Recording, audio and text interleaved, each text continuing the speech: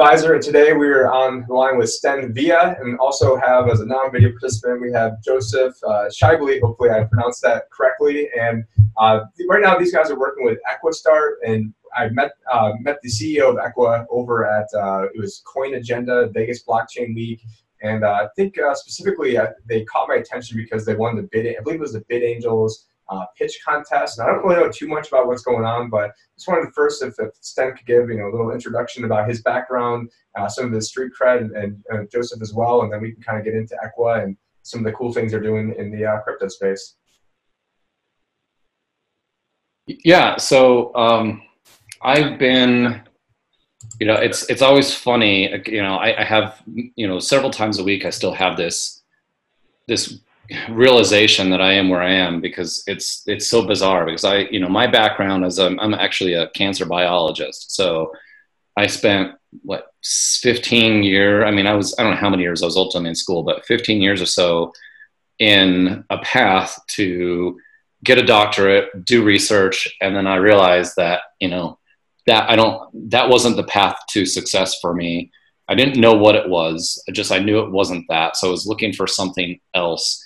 And Sean, the founder, co-founder, CEO of Salt, now founder and CEO of Equa, I've known him for 20 years, and we've been great friends for that whole period of time. And he got me into Bitcoin and the whole kind of anarcho-capitalist libertarian movement, free money, all these types of things, and the Fed, all those those catchphrases for the libertarian world, got me into that with Ron Paul. And I want to say probably 2006, 2007, and then that spurred into Bitcoin. And I didn't quite get it. I was in graduate school. I didn't have time to study this weird thing that I just didn't even know what it was. It's just digital money. I'm like, okay, it sounds cool, but I don't have any money. I'm a poor graduate student, number one. Number two, I just don't have the time to do the research. But he started hosting Bitcoin meetups at this restaurant downtown Denver, actually enabled them to, became the first and I believe the only restaurant in Denver at the time that would actually accept Bitcoin as payment. So you can go in, have these meetups, and people would talk every week, and you can sit down and order beers and food and ultimately pay in Bitcoin. So it was a lot of fun. Got to finally start to get into it, and so I was. And what year was this when you could actually pay in Bitcoin? This was, I want to say 2012, 2013.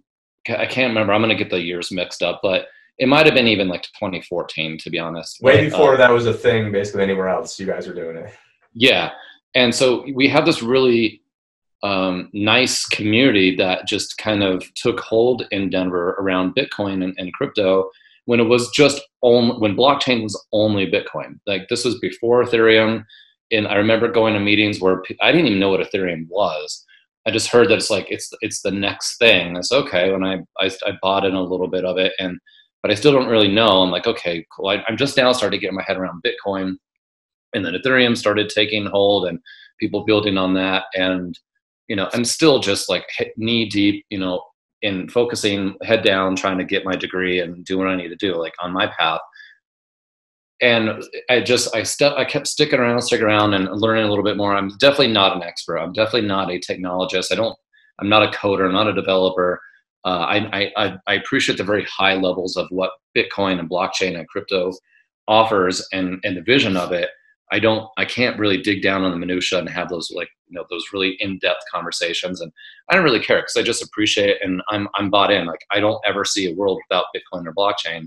So I'm going to participate in that economy, and I'm always going to support it and do what I can, and to help drive adoption, and throw in my efforts wherever on projects wherever it makes sense. But yeah, it was just kind of this crazy emergent idea that it was really like a coalition of lots of things at the same time, some personal pain, some libertarian ideas, and now this crypto, and it kind of just percolated. And then when my graduate career and my scientific career were kind of petering out, the lab I was in was running out of money. So my boss wasn't going to be able to afford to pay me anymore. So I was kind of looking to see what else to do. went on unemployment for a few months, and then Sean, over the course of a few months and 3 conversations, got me to finally come work for Assault. Like at first he's like, come work for me. I said, no, I'm just trying to do this other thing. He said, oh, come work for me. I said, well, no, maybe we'll see, I'm on unemployment and, I'm still kind of figuring things out. And then finally I unemployment is finite. Just come work for me. I said, fine, I need money. I have a family, I have a wife, so I got to figure out something. And so that really was the genesis of how I'm even on calls like this, because, I was studying cancer biology. I was trying to, help people's medical, their health, overcome diseases. And now I'm, working in a company who's solving a completely different type of pain, which is you're fighting the biggest cancer of all, central banking. So yeah, exactly. I mean, if you fix the monetary supply and the banking system, then there's more wealth and more success, and then these other things, there's more energy and resources to solve those. So, I mean, it all starts with the money supply, and then it trickles down to pretty much every industry that anybody can ever find themselves in. So, now working on a platform that's building corporate governance and putting law into a blockchain, and and just making sure that the wealth that businesses create stays in the hands of the business owners and not eaten away by accountants and attorneys, because business owners do something stupid. They don't follow their own rules, or they just don't even know what rules to follow, because they're a business owner because they want to go into business, because they had an idea, they're passionate about something, so they want to monetize it, corporatize it, but then they don't know they don't know what they don't know, and so they can oftentimes get themselves into trouble, and then in come the attorneys, and then potentially now their business goes away. So if we can solve that problem, then we think we're adding a tremendous amount of value to the world, and that's a wonderful thing to be a part of. It is amazing how much a new business really does have to make just to be able to, like, it's one thing to have good revenues, but to actually have profit, because so much of it goes to the bean counters and hiring accountants and lawyers and keeping compliance, and so it's like you got to make into the 6 figures just to be able to make anything, just because there's so many hands in the pie. And so do you guys have a platform that helps alleviate some of those concerns, or is there ways where you can do crowdfunding or IPOs or ICE on your guys' platform? Or really tell us more about it, because all I saw was that you won Michael Turpin's Bid Angels pitch contest, and that was sort of like the extent of what I knew. Yeah, and I'll say a little bit, and then I'll let Joseph get into it as well. But the kind of the nucleus. Oh, just so Joseph knows, so I have you muted right now, and I think you can unmute yourself. There was some background noise on the iPhone, so if there's any problems not being able to get back in, like I think you can, there's like a raise a hand button or something. But I do have Joseph muted. But if you want to go ahead, I can unmute you if you want to mute yourself. So I don't know if it will let Joseph unmute right now, but I'll do it. But if you can then mute yourself again, because there was some background feedback. Sure, no problem. Okay, cool. But I just didn't know if you want me to give my background or answer the question. Go ahead and give your background, Joseph. Hear about you. I'm a little bit more traditional. I started my first business in 1996. It was called Next Trade. It was one of the first online stock trading systems. Sold that to Citigroup. Was the president of LavaFlow, which is a division of Citigroup, from 2006 to 2008. From 2008 to 2010, built a bank called Andron Bank, sold that to First United. From 2010 to 2014, built a bank in the country of Panama called Atlas Bank. From 2014 to current, I've been doing consulting for Salt Lending. I was the interim CTO at WealthForge. I was the CCO, head of compliance, and chief operating officer for Temple Markets, and now I am here at Equa with Sten and Sean. Well, that is quite the bio of stuff going on. So I didn't know Joseph was coming on the call till right before. So this is our first time being introduced. But thank you for coming on and giving us all your knowledge and insight of everything you got going on. So I guess now we'll be getting back to Equa, and whoever wants to jump in about I saw that you guys won the Bid Angels pitch contest, which obviously there's a lot of competition there, and so there must have been something you guys were doing that was new and exciting for the industry, and just wanted to get you guys on today to see what that new and exciting things that you guys are doing in the blockchain space. Yeah, so I mean, we We like to often start the conversation just around the cap table because obviously there are companies that are addressing and providing solutions for cap table, and they do a really good job. I'm not going to disparage anybody because now, if somebody didn't know what a cap table is, can you kind of take it back? Yeah. So a cap table, which is just short for capitalization table, is just it's a glorified spreadsheet of who are the owners of an organization and how much does each owner actually have in a particular organization. So, if you're if you own an LLC, you create an LLC, you're the sole proprietor, in your operating agreement, you probably have somewhere that says you have, 100,000 units or 100,000 shares, whatever. If you're a sole proprietor, you own 100% of the company. And, so that is the very simplest version of a cap table. One person, 100% of the pie.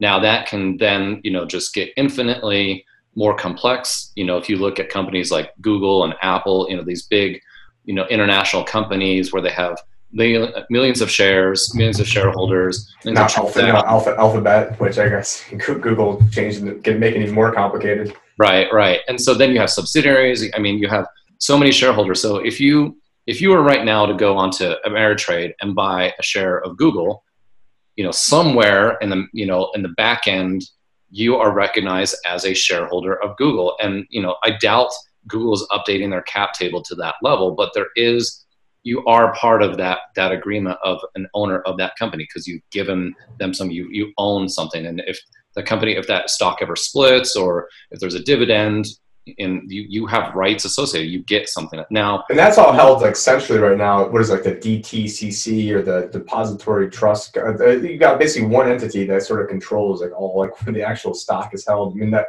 that's getting into some other rabbit holes, but right. So if you take those two ends of the spectrum, so the sole proprietor and multinational corporations that are publicly traded. You have warrants, options, pools, all this type of stuff, all these different types of securities. They've gone through multiple rounds of capital raises, and then everything in between. And so you just need a clear record that is immutable and transparent to capture all those endpoints. And so most organizations are still managing, and I've seen some pretty terrible examples already since we've gone down this path with Echo and interface with early clients of what their cap table actually looks like. The worst example I saw was literally a Word document that had, a list of 4 or 5 names with a percentage next to it. I'm like, okay, that sucks. How do you maintain the ability to lock that down so you don't have, a reconciliation so people aren't editing a Word document. So now if you share that Word document, somebody else gets it and they go in and tinker with it, then how do you, then potentially you go to an ownership dispute because some say, no, I own 20%, and they'll say, no, you own 30%.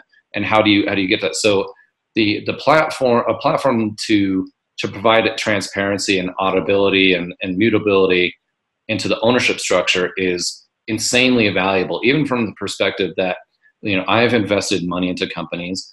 I've been on convertible notes and I've invested, and I don't know what happens. I don't have a share certificate.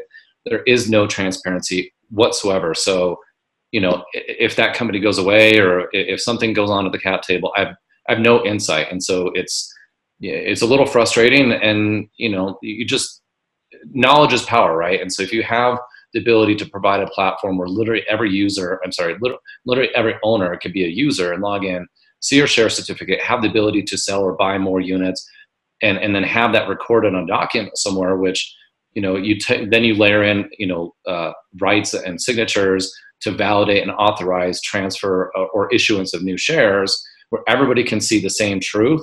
Then things that happen with WeWork and all these other companies that get themselves into hot water because they are just not managed properly, they're not managed in their ownership structure, that now starts to fix itself because you have, again, that transparency and immutability, which blockchains are really excellent at solving. So you move a world away from having millions of people with millions of copies of a document to millions of people with one copy that everybody's all looking at the same time, says this is the truth. And if it's edited or changed or modified, everybody can see it. And there's no actions in the dark. You kind of remove the ability for people to kind of be malicious and monkey around with the ownership structure. You can't just wake up one day and be like, oh, they decided to issue another 100 billion shares, and I just got diluted to nothing. Because that's how that. Correct. Go ahead, Joseph. There are actual regulations that govern what can and can't be done, and furthermore, there are inputs in your operating document or bylaws which tells you how to do that. You've got to observe not only your in-house corporate governance, but the surrounding SEC regulations as well. Yeah, so I mean, there's some good stuff. As much as, anarcho-capitalist, I guess, there are a few good stuff that came out of the 1933 Investment Act, but I think all of us would rather see less laws and more, but, there has to be some basic protections from property rights, which are, pretty libertarian bedrock foundation. Well, hopefully blockchain, as blockchain penetrates the financial markets and all these industries more and more over the next decade, it very quickly could evolve rapidly to the point where the securities laws of 1933 and 1934 are basically, they're just, I don't want to say invalidated, they're just now archaic. I mean, there is importance of saving, the little guy and, protecting their rights. But with blockchains and smart contracts, that's going to do a far greater job without actually creating new laws or updating laws. You basically have codified laws with smart contracts. It's going to be so much more efficient and offer greater level of protection to the average consumer, the average investor, than any piece of law. So that's the world. Especially once you marry in like reputational scores, like, hey, this guy, sort of like an eBay rating. Hey, this person's had 10,000 transactions and they've been trusted and people like working with them, and this person's has 5 and half of them are negative, and so there's certain reputational trust factors that people are going to want to work with some people over others, and that's going to be a better, I guess, free market way of doing things and coming up with a law. I mean, unless take something like BitConnect or something to how many people are warning about that, and maybe if you have enough people warning with certain credential factors of, hey, these guys have been right more often than not, then do you really need a law to govern something? Now, I guess one question I have with Equa is, are people able to do like tokenizing of an asset through Equa, or is it just, hey, once we already have the asset that we can then keep track of it? So I don't know if like something like Ravencoin or T0, like how that kind of fits into what you guys are doing, if it's complementary or if it's something that's competition. But I'm just some of the things that are kind of floating through my head to see like where you guys are at versus some of the other projects that I think are somewhat similar. Well, we're actually using Raven now in the sense that each organization that onboards into Equa, we can Raven has the whole asset layer of the Raven blockchain, and they have an asset explorer. So it makes it really easy that if each organization comes into Equa, we can actually create a asset on the Raven chain that is designated by, following the same types of nomenclature that, public. I had no idea you guys had any tie-ins with Raven or had no pre-research on any of this stuff. So it's amazing that I had to hit the nail on the head somehow with that. Well, your stuff, so it's helpful. Let me jump in there for a second. Yeah. Let me jump in there for a second and be really, really careful, because when you're talking about, a digital transfer or a digital trade, you've got to have the right approval sets to do that. You mentioned T0. T0 actually is only approved for digital public entities and only approved in 8 states. So you have to go down to the likes of Templum to get to the private market, and you only have 2 or 3 actually SEC approved blockchain-based transfer agents. So the approvals do matter. Yeah, I know, and then we are, in this world where we're, and I'm a financial advisor myself. So when it comes to getting, looking at all the different rules and, seeing all the ICO craze, a lot of that I thought, that there's no way that, a lot of this is really going to fly, down the road once SEC catches up. So, for anyone listening right now, we're not trying to have anyone skirt around the laws. This is a way to basically do things much more efficiently, get rid of a lot of the bean counters, get rid of a lot of the inefficiencies and increase transparency. And I just knew that Raven was doing, and as a financial advisor, I'm not making any recommendations to go out and buy Equa or go buy Ravens. That way, if the SEC comes and looks at this, a year from now, that we're just, talking about the technology, talking about real life use cases of how blockchain can help make, actual businesses more efficient. Because a lot of people, think, okay, Bitcoin's a scam and blockchain's a scam, and yeah, there are a lot of scammers in it, but they don't understand there's these greater use cases of how, the real world applications, like, Walmart having all their produce suppliers going onto the blockchain, and something like that. But sorry, I guess if you want to keep continuing on with how you guys integrate in with Raven. Yeah. So, again, just to finish my thought. So we are, if you're on a publicly traded market, like, Google, everybody has that little ticker, the ticker symbol, right? So we can duplicate that same process on Raven. So, if you were to onboard your organization to us, we can create an asset for your organization, following standard nomenclature on Raven. You can go in and purchase it, set it up. It costs like, I don't know, $5 or something to create one. And I heard it was 10. Okay, no, I think it's 5. I think it was like 500 Raven. I think is the it's 500 Raven to create the asset. Or something. And then it's there, and you can build out. You can attach wallet addresses to it. So effectively, let's say you had 10 owners, each had 10% of the company, 100,000 units. So everybody basically has 10,000 units. You can create 10 wallet addresses downstream of the main master address, which would be kind of the source for all those that everything is being dispersed to. And then now you have 10 wallet addresses. Each wallet address is attached to an owner and 10% of the units. So then once, as we build this out further and further in detail and interface more into Raven, kind of on the back end stuff, if somebody wants to, in our user experience on the front end, transfer ownership, let's say one of those owners just wants to be bought out because he wants to leave the company. So he's got 10%, and maybe now you're going to sell it to one of theirs, so completely to another owner. Now that owner's going to own 20%. And you can make smart contracts and say, hey, we get first, if we're one of the initial 10 investors, we each have 10%, we get first right of refusal before it goes out, and you can put that through a smart contract. And it's funny because I think sitting next to Sean when I met him was actually Tron Black of Medici, and also lead programmer of Raven Coin. So it's just which I had no idea there was a tie-in. So I was trying to get him on a podcast too. So it would have been great if I just had both of you guys on at the and we obviously won't want to be super focused on just one blockchain at any one point in time. We want to be flexible enough that as other chains and other technologies emerge, to be nimble enough to kind of develop in that direction. And then another one that we're really interested in is EOS, because EOS is highly effective at voting and capturing votes. It's a voting system. That's all it is. I mean, that's how all the block producers are assigned, right? So if, as a part of corporate governance, as a part of a business running, a lot of things are just always, every action is basically voted upon, whether you realize it or not. And so if your language in the operating agreement says, okay, we can only do this if people vote on it, and it's like a majority, or even it has to be unanimous, whatever the language that is tied to your, governing documents, we can assign that to a business on through the user interface to say, okay, we're gonna put a proposal together and we're send it out, and in the future we can use EOS to say, all right, we're going to capture votes. So if it just needs to be a majority, if 6 out of 10 people vote for this, then that action moves forward.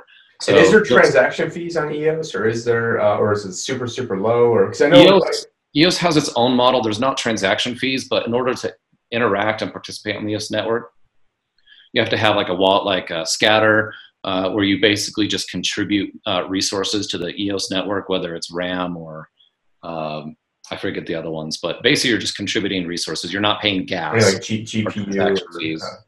Now, can you give someone an idea? I mean, this is probably completely ballparking because I didn't. There was no pre-interview before this. But if someone wanted to do that on Ethereum, for example, let's give a cost difference of doing it on like Ethereum versus Raven or EOS, because a lot of people are wondering, hey, how come there's all these different blockchains and why do we need all these different ones? And I'm not talking about the hardcore crypto guys. I'm just talking like someone who's, hey, maybe they just got into Bitcoin or Ethereum, and now they're wondering, hey, why don't we just stick with Ethereum? They were the first smart contract ones out there. They have Vitalik. He seems like a smart guy. Why are people gravitating towards these other chains when Ethereum sort of had the initial, I guess, kind of lead on all this stuff? I mean, it's free economics, right? I mean, it's a huge world out there. Everybody has their own idea of how how everything should be programmed and built out. So yeah, I mean, Ethereum is still out there, and there's still lots of good projects being built on there, but you know, I don't have a simple answer for it because I'm not I'm definitely not an expert, but I will say that you know, everybody's entitled to their own ideas on how to build the future using blockchain, and EOS is just very well adept at capturing votes, and there's no transaction fees, so that's great. So if you're building, actually I'll back up and say really quickly, with the problem with Ethereum, and I don't hate Ethereum, I actually own quite a bit of it, but if you are building on it like Salt did, every transaction on the Ethereum network, you have to pay money, and it goes to Ethereum. So it's actually, if you want to build a project, it's actually in your better interest to find another path, because if you're going to scale, you're going to be spending more and more and more money to that. How is that any different than paying Visa or MasterCard at that point? I mean, there's transaction fees, and granted, it's much cheaper, and the transactions are much faster, but at the end of the day, you're still having money eaten away out of your bottom line towards transaction fees. So let's find better ways and better systems. So I guess that's but Stan, the difference is that Visa is a licensed money service provider. Ethereum is not. No, I understand. But I'm just saying, why, like, the question is, why not just use Ethereum and switch to another blockchain? With Ethereum, if you're building on that, and every transaction, whether it's just a data transaction or it's a financial transaction, which are really how do you segregate those two? Because every data transaction does have a fiscal cost assigned to it. But if you're building on Ethereum, every transaction, there you have to pay money. You have to pay gas for that transaction to be included into the next block. So, and when the network is clogged, those fees can, you know, proportionally go up, you know, skyrocket. You know, it can make CryptoKitties, you know, shutting it down, or and if you have anything that tries to expand like at mass and actually does get popular and does what, you know, we hope it does, and we get mass adoption, it's just, you know, people can't afford to be paying, you know, exorbitant fees. And it seems like EOS, and again, as a financial advisor, I'm not recommending people go out and buy EOS or go out and buy Ravencoin or even Equa, but it's just trying to point out what the tech and some of the limitations. And it also is interesting because two of the recent interviews I did a quick one with Charles Hoskinson at Coin Agenda, and you know, he's left the Ethereum project, and also the other one was with Yanni Malahav, who is the guy who hired Vitalik to start working on Cardcoin projects, and had Vitalik sleeping on his couch in Berlin. So you know, and both of these guys, you know, are, you know, kind of co-founders, and they had left the project, and so you just see, you know, kind of a lot of these bigger names leaving the project, and it makes you think that, you know, obviously if they're leaving, they thought that there's better ways to do things than you know, the sharding or whatever, you know, else they keep saying is coming on the pipeline, which you know, never seems to get here. So it seems like you guys are nimble enough to say, hey, you know, maybe Raven's doing it the best today, but you know, who knows, 3 months from now it might be something else, and you guys are small enough and nimble enough to then maybe, you know, kind of pick up and transport even from the perspective that right now there's a specific wallet on Bitcoin Cash where you can actually create assets on Bitcoin Cash. So we don't want to be married to one. You know, we don't want to be in the business of picking winners and losers. Let's provide the options and let our clients tell us what they want. I was going to say, it's like you guys are like the government trying to pick winners and losers, except they don't. Yeah, we don't want to do that. So that kind of explains a little bit. And you know, beyond the cap table, what we're also doing is, you know, we're providing a little bit, you know, not financial or legal advice. You know, we don't want to go down that path because, you know, down that path, you know, we'll probably get shut down. But we do want to provide a little bit of education, you know, on securities, legislation, all that type of stuff, and enable people to make the appropriate decisions and add a little bit of guardrails to the system. And even to the point, let's say, if you want to go and do a capital raise and register with the SEC, whether it's a CF, a D, an S, or whatever the case may be, there are constraints both around the number of investors and with the amount of capital that you can raise in that round. So let's just put in a little calculator that's always kind of counting, right? So as you're adding new people, new investors to your cap table as you're moving forward, let's have a little warning system that recognizes, much like when people, I don't know about you, but I finally upgraded to unlimited cell phone data. But when I didn't, I would get, texts or emails when I was running out of data. So when I was like 10% or 5% left. So we should send out like a little notification system to businesses that are doing a capital raise. Not only do we instruct them or provide them the information, says, okay, this is what you need to do. You have to file these forms and in these timeframes, et cetera. But when you're approaching kind of those thresholds, both financially and the amount of investors, send out a notification system that says, hey, to the operators of the organization, you're going to do a $5 million raise and you're sitting at 4.5. You might want to just evaluate your position, what you need to do, your strategy. So just providing that layers of information and transparency, and then just also attaching a notification system such that whether you're updating the cap table, your operating agreement, your corporate bylaws, an ESOP agreement with an employee, anytime any of those documents are edited, and a notification will go out to the other stakeholders that are touching that agreement or at least a part of it, so that there again is that full transparency, that people aren't kind of working in silos. People are working in a more collaborative and transparent way, to the point that even we want to build an environment, instead of having documents ripped out and sent over email or stored in Dropbox or any of the 100 different ways that you can store information.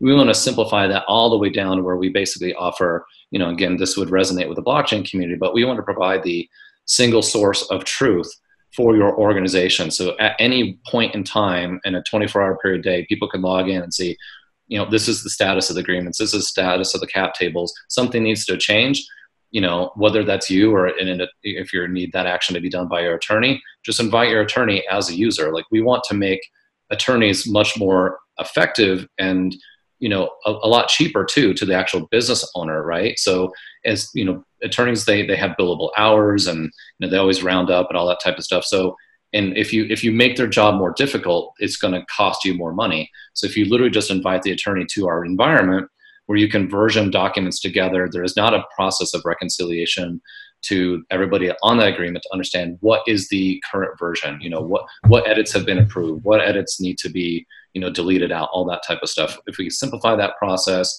then it just becomes a lot more efficient, a lot less friction, and a lot more, a lot cheaper as well. Now, as a utility in Equa, as somebody is basically buying Equa to then be able to participate in storing data on the network. So like, hey, we've got these different files and we want to upload them, and the files take up space, and space is data and storage. And I'm sure right now Joseph on the line is being the compliance guys, like, oh man, he just said utility and all this other hot button issues. But in terms of like buying the Equa, I don't know if it's the best way to say it. We're actually, okay. So just to, I don't want to step in, but we're not selling Equa. It's not even really a token at this point. It's basically, think of it as a rewards point system, just like a Starbucks points, right? Like you earn them, and then you can basically turn them right around and apply them to your monthly or yearly subscription. So it's not even a utility token. It's not a security. Like we don't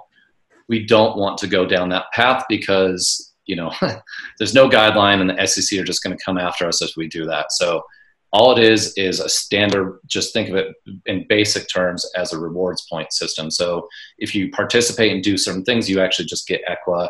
And so there's different membership levels too. Like, hey, we can buy different size plans depending on my organization and organizational needs, that we spend X amount of dollars per month on, or yearly, different type tiers, or So we basically, everything right now is designed to just, every organization that comes to us, they're basically going to get the full package. They're going to get all our services. As we grow, we might carve out specific services for different consumers. But right now, everybody that onboards is going to get the full experience, and the cost that they're going to pay is going to be directly associated with how many security holders, how many owners belong to that particular company. Because if you're a sole proprietor, there's not a lot of work, there's not a lot of documents, there's just one individual. Now, if you're a startup and you've done a pre-seed, a seed, and a Series A, you might have 50 to 100 owners on the cap table. And so the build out, that onboarding cost for the first year is going to be more expensive. And we want to be fluid enough to say, okay, when you renew at the end of your first yearly subscription, if you've stayed the same, you've grown, or maybe you've contracted a little bit, then the price that you would expect to pay going into year 2 is going to reflect that pattern of whether or not you've grown or not. So again, the amount of usage, amount of consumption is going to be directly tied to probably how many owners there are, and then the price, the cost is going to be a direct reflection of that. Now, could you also do things, just kind of switching gears a little bit, but let's say, you gave an example of somebody trying to raise $5 million, maybe they only raise 4.5, and, can there be programs into the smart contract like, hey, if we only raise 4.5 versus 5, then your share of the distribution then would get, incrementally a tiny bit more because now we didn't raise as much as we thought we did, or, hey, we're trying to raise 10 million. If we don't raise 10 million, then we'll give back all the money because this is how much money we need to get going. So it's built in. Because I know the problem with a lot of these, a lot of problems with ICOs have, 10-hour showing problem with ICOs. But, let's say a lot of these, owners, creators of the ICOs, they also get paid, $100 million, and they're 22 years old, and they're thinking, okay, well, I just got paid $100 million. What do I need to do in terms of develop or, actually come up with a product? Because the whole goal for a lot of these guys was to make a bunch of money. And now they already made a bunch of money, so what incentive do they have to actually produce anything? So maybe having different roadmaps where it says, hey, we hit Joseph. our goal. Yeah, in ICO is not technically equity. It doesn't belong anywhere near a cap table. Yeah. Yeah, and so I guess, maybe trying to say, people who are now trying to do security raises, but through the proper channels, but maybe do it through through a token as opposed to doing it through an IPO. And now they could, maybe have some sort of safeguards in place. Say, hey, well, we give you $10 million, but, 1 million gets released when you hit, these thresholds. Another million gets released when you guys hit thresholds. And it is no different than a primary issuance under the Securities Act of 1933. The only net differential is the delivery system, which happens to be on blockchain and may or may not be tokenized. That's the rules still apply. Yeah. Yeah, just definitely we're in that in the crazy 2017 Wild West period when it seemed like everybody and anything was going on. But yeah, it's basically taking the current security laws that are already there, just making it a whole lot more efficient by using Equistar to being able to do it from it sounds like from beginning to end, and then you can even help people when I'm not trying to put words in your mouth, but get them onboarded to Raven and do the asset token deal and help them with this all the different regs and maybe pointing them to lawyers and stuff like that. And so yeah, I mean, this is certainly interesting. I didn't really know too much about you guys when you were coming on. We'll probably maybe try to wrap up the little podcast portion of this soon because it probably gives people enough of an idea of what's going on, and then we can maybe talk offline about ways maybe you can even because now a lot of bells are starting to ring in my head of because I have people coming to me with these types of issues, and whether it's lawyers or people on different sides of this equation. But no, it is interesting. Because I think a lot of people don't realize that there's a lot more to blockchain and Bitcoin and crypto than people just trading fake money back and forth. So I guess in closing out the podcast portion of this, if maybe each of you have something to tell someone who doesn't like cryptocurrencies or doesn't like Bitcoin, maybe something that you wish you knew, in 2010 or 11 that now. That hey, this is my little tidbit of I really didn't get it back then. It took me a while, kicking and screaming, but then eventually, I had some sort of aha moment. So maybe it's whether it was whatever your aha moment was, or something you wish you knew back then that you kind of impart to our viewers who may not be big crypto fans. And if you're not a crypto fan and you're still watching this, I guess 45 minutes into it, then thank you. And it seems like we could probably have some sort of effect on you. But if Sten, if you want to go first. I'm sorry, right as you're going to drink. Yeah.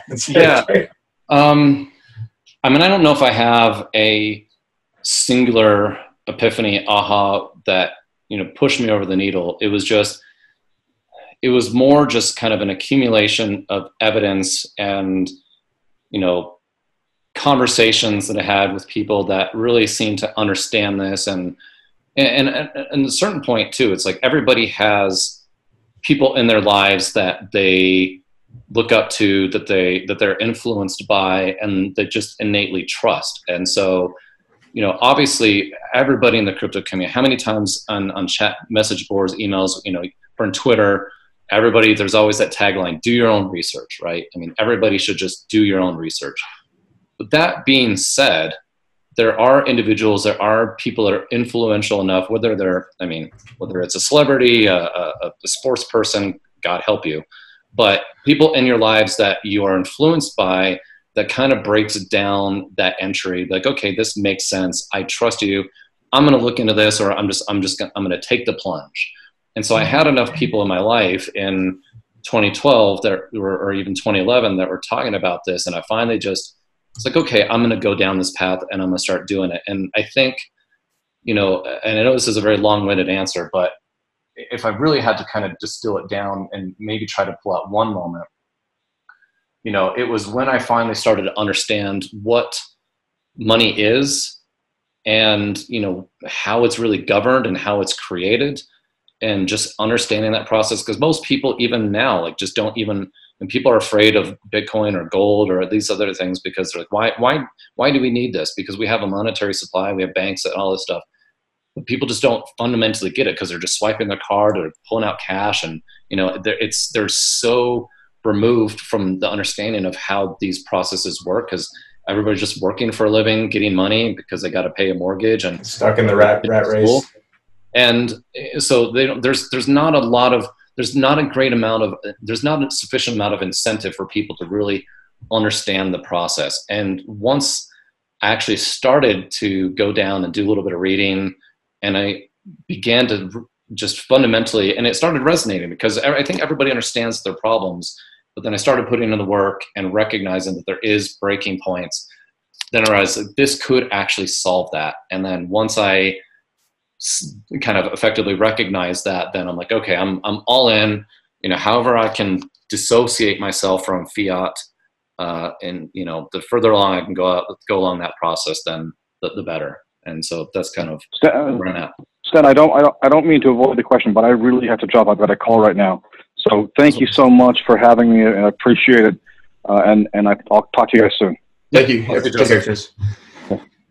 And actually, I just realized I feel like an idiot because I was recording through my Yeti mic over here and not the other one, and I didn't realize that till right now. So hopefully you could hear me okay. Yeah, no, I hear you just fine, actually. Yeah, so for the viewers that we see, so I got the Yeti mic over there and didn't just realize that all this moving and wrangling around was for nothing. So maybe if I was in the blockchain, I would have realized that. But yeah, I guess pinging along with what you just said there, one of the things that people will say is, well, hey, I don't understand this Bitcoin or blockchain, or it's way too confusing. And my kind of comeback is, well, I guarantee you don't understand the real system either, or not what's called real system, but the traditional financial system either. And that hasn't stopped you from doing it. But anyways, thank you guys for listening to another episode. This is actually a Crypto Wealth Show edition of the Liberty Advisor Show.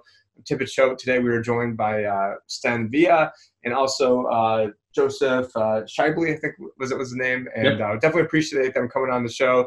What's the best way for people to either reach out to you or to reach out to Equa and see everything you guys have got going on? Yeah, so our website is www.equa.global. We are at Twitter. We're on Twitter at StartEqua. You can find us on Facebook, LinkedIn, Twitter, the usual paths. And then if you want to reach out to us, you can reach out to us at, sales@equastart.io. And I'm trying to think, I think that's all the typical paths. And then, you can always find me at sten@equastart.io. And please reach out and any questions. And, the salesy pitch to wrap it up is, we are really trying to find whatever way to add as much value into the world. And the path that we've chosen is just make sure that businesses and entrepreneurs are going to be more successful. And the only way to do that is to give them the tools to be more effective, to manage their costs, manage their operations. And so if you're interested in understanding how we can help you do that, then reach out, because we'd love to start a relationship and be part of your team and help you thrive. No, thank you for sharing all your insight and knowledge with us. It's great to see, real projects being built on the blockchain that are trying to do things, I don't call it the legit way, but, not, some ICO craze that they're actually trying to do real life things for real life businesses. And that's one of the reasons why we wanted to showcase you guys, so I could see why, you helped. You're one of the winners of the Bid Angels contest. And thank you so much for all your time today. And I appreciate you coming on the podcast. Yeah, thank you. And let's stay in touch.